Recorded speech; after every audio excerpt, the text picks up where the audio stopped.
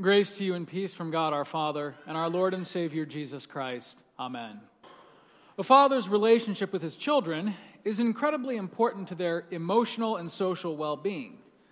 The negative effects on a child without a reliable father or father figure can be seen in countless studies and reports. The statistics show the importance of a father figure in the majority of children's lives. According to a study from the United States DOJ, children who lacked a stable paternal presence, be it from a dad, a grandpa, a teacher, a trusted role model, these all account for 63% of youth suicides, 90% of homeless and runaway youths, 85% of all children which exhibit behavioral disorders, 71% of high school dropouts, 70% of juveniles in state-operated institutions, and 75% of adolescent patients in substance abuse centers. Now, in no way do these statistics diminish the role of the mother in the lives of her children, but the evidence speaks clearly. A well-rounded adult needs both the presence of loving and nurturing men and women to thrive. For one simply does not function to its potential without the other, which is why God designed our families the way He did, regardless of their makeup. This is also not to say, however, that when a father or father figure is present, that everything will go smoothly for the child. For even the very best dads are still sinners. Authors and screenwriters of all kinds have often recognized the complex relationship which can exist between fathers and their sons. And they've used this tension to create some powerful and moving narratives. One of my favorites comes to mind.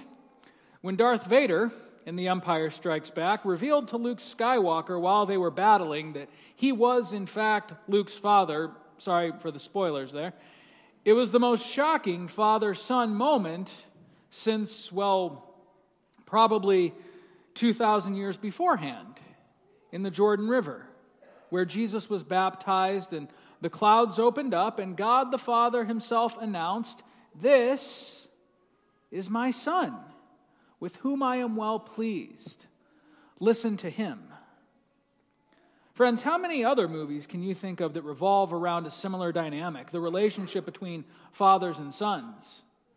A few come to mind just off the top of the head.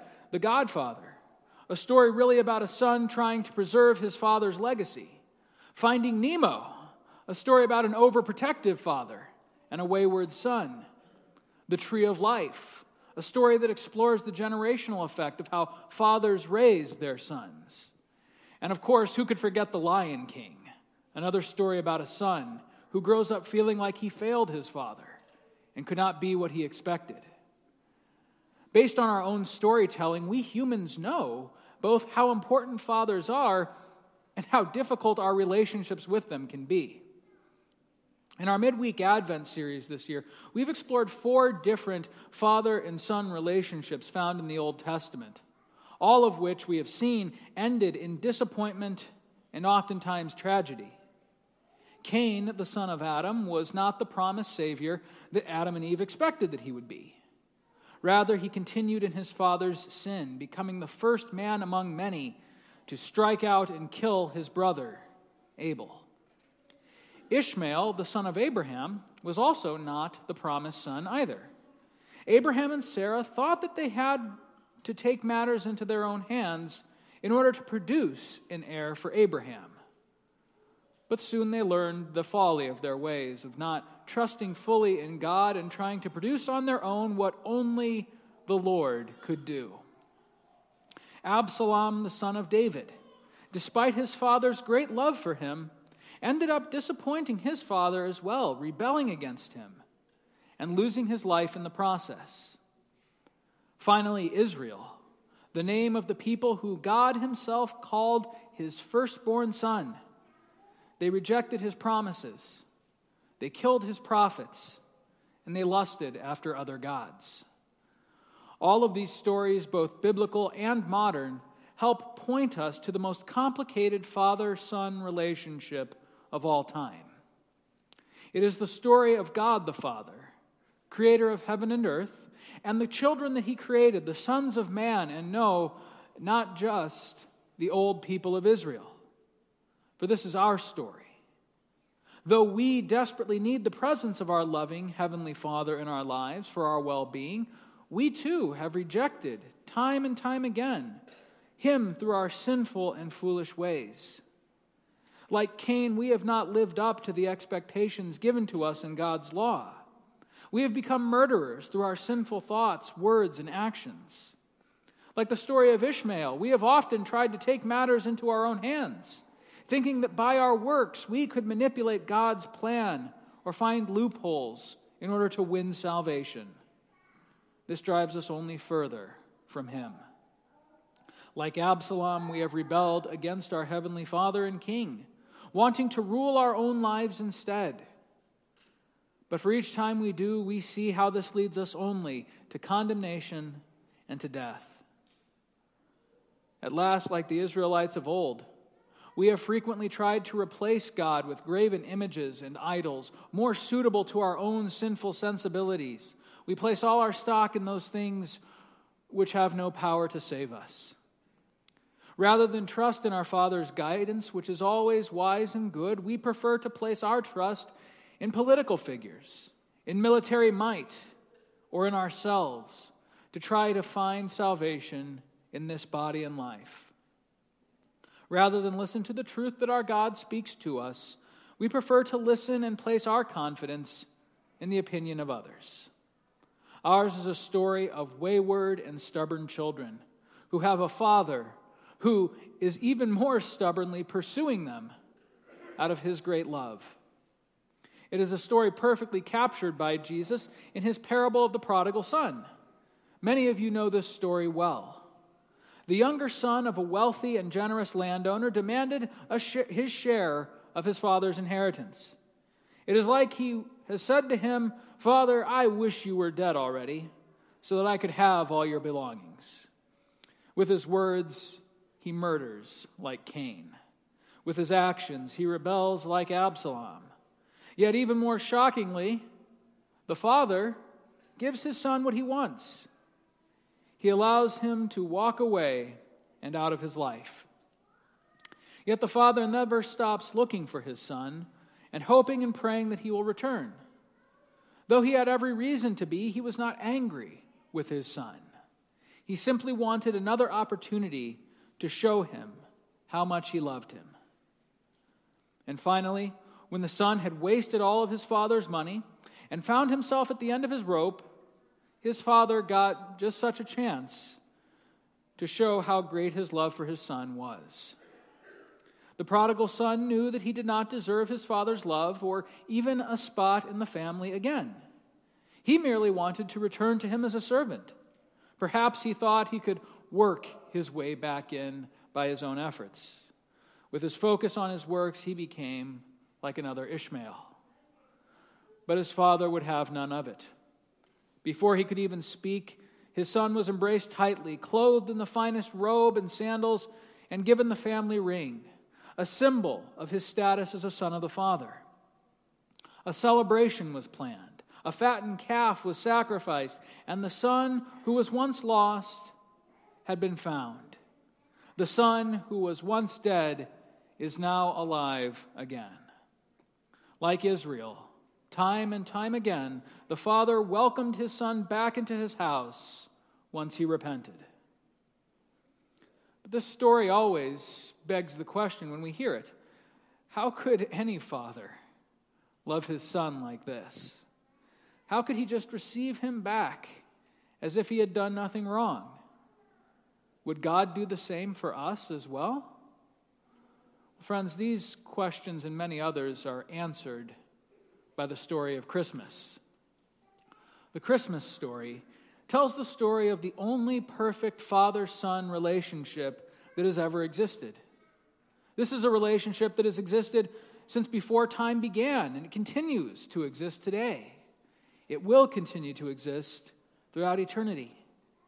It is a relationship that is proclaimed in many of the Christmas songs that we gather around this festal day to sing. We just heard one, of the Father's love begotten, ere the worlds began to be. He is Alpha and Omega. He the source, the ending He. Or what about last night where we sang Silent Night, Holy Night? Son of God, love's pure light. Son of the Father, now in flesh appearing, now through His Son doth shine the Father's grace divine. It is a story also told to us in the Holy Scriptures, particularly from John's Gospel, which was read to you just a moment ago. In the beginning was the Word. The Word was with God. The Word was God. He was in the beginning with God. And this Word became flesh and dwelt among us. And we have seen His glory. Glory as of the only Son from the Father, full of grace and truth. No one has ever seen God, the only God who is at the Father's side. He has made Him known.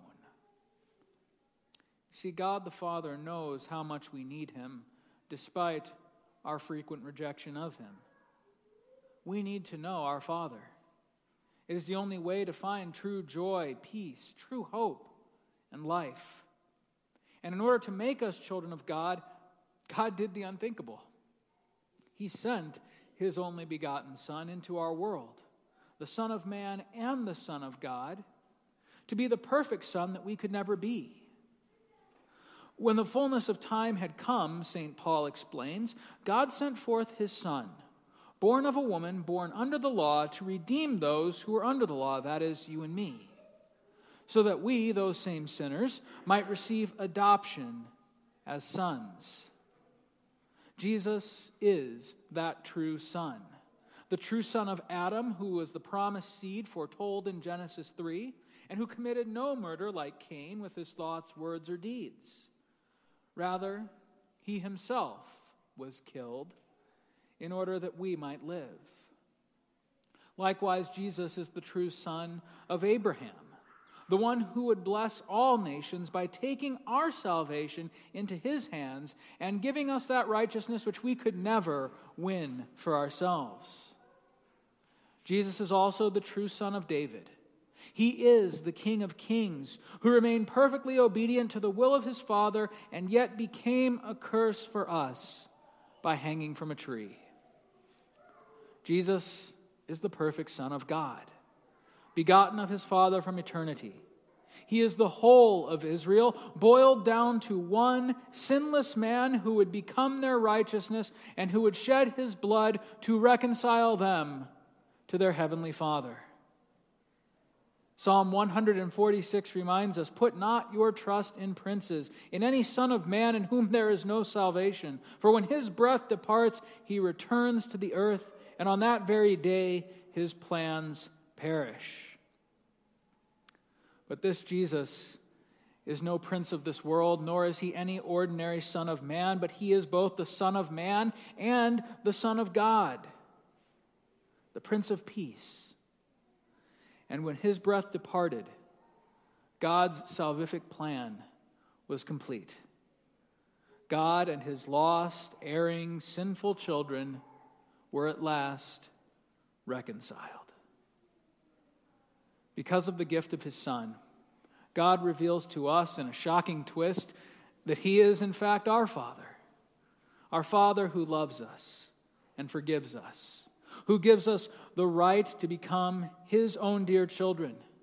God has adopted you and has made you part of his eternal family through your baptism into Christ Jesus. What God said to Jesus at his baptism, God now says to you through yours. This is my son, this is my daughter, with whom I am well pleased. Rejoice this Christmas day, dear brothers and sisters, for you are not fatherless children. You do not have an absentee parent. Though you don't deserve it, you have been given a perfect relationship with your Father, who has given up his only begotten Son for you. By token of his blood shed for you on Calvary, your Father has made the promise to always love you, to care for you, to shield you with his presence, just as any good father should do. All of this we read that God has done, granting love through his own Son. Therefore all Christendom rejoice, and sing his praise with endless voice. Alleluia. In Jesus' name, amen. May the peace of God, which far surpasses all understanding, guard and keep your hearts and minds in this same Christ Jesus unto life everlasting. Amen.